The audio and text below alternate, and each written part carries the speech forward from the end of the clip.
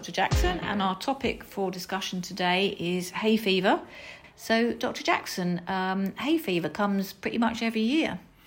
It does. It comes in varying severities, but particularly last year was on average a pretty severe season for hay fever sufferers, with those who previously either had no or very mild symptoms of hay fever seem to be suffering with moderate to severe symptoms of it, despite the either over-the-counter type of treatments of nasal sprays, eye drops, and antihistamine tablets or liquid for children, not getting fully on top of it, leading them to look for other options to more fully control it. And we know that hay fever can be a really debilitating illness for those sufferers, particularly who are suffering severely, and also when they're trying to go through key times in their lives, for example, assessments or general day-to-day work and life, but also examinations as well.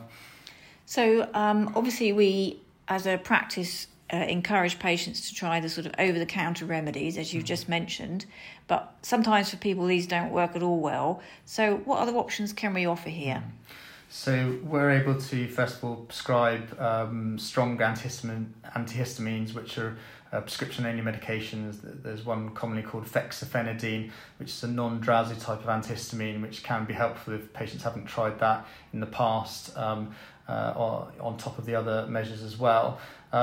But in particular, the thing which is only available through medical professionals is Kenalog Injection. So that's a corticosteroid injection, which is usually injected into the big buttock muscle, as that's where it's best absorbed.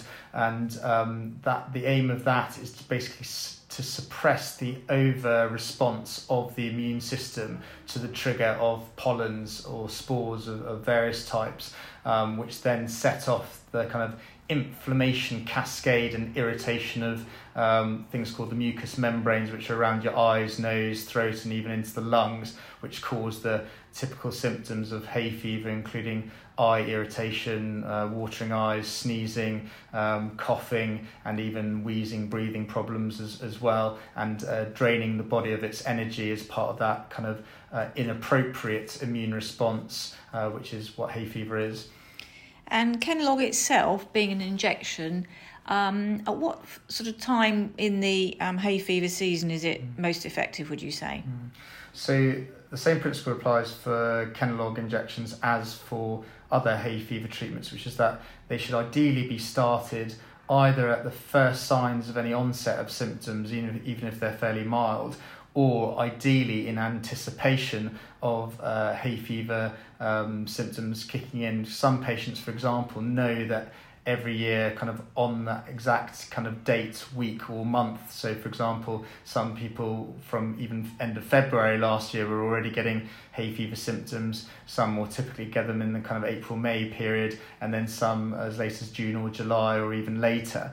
So if they know that from past experience, despite trying all the usual conventional over-the-counter plus minus prescribed medication for it, that they've needed or benefited from Kenalog, some patients decide to have that injection in advance of the onset of hay fever season for them, but you can really have it at any time, and obviously a tailored discussion with the doctor in advance of going forward with it if required. Okay, that's great, thank you.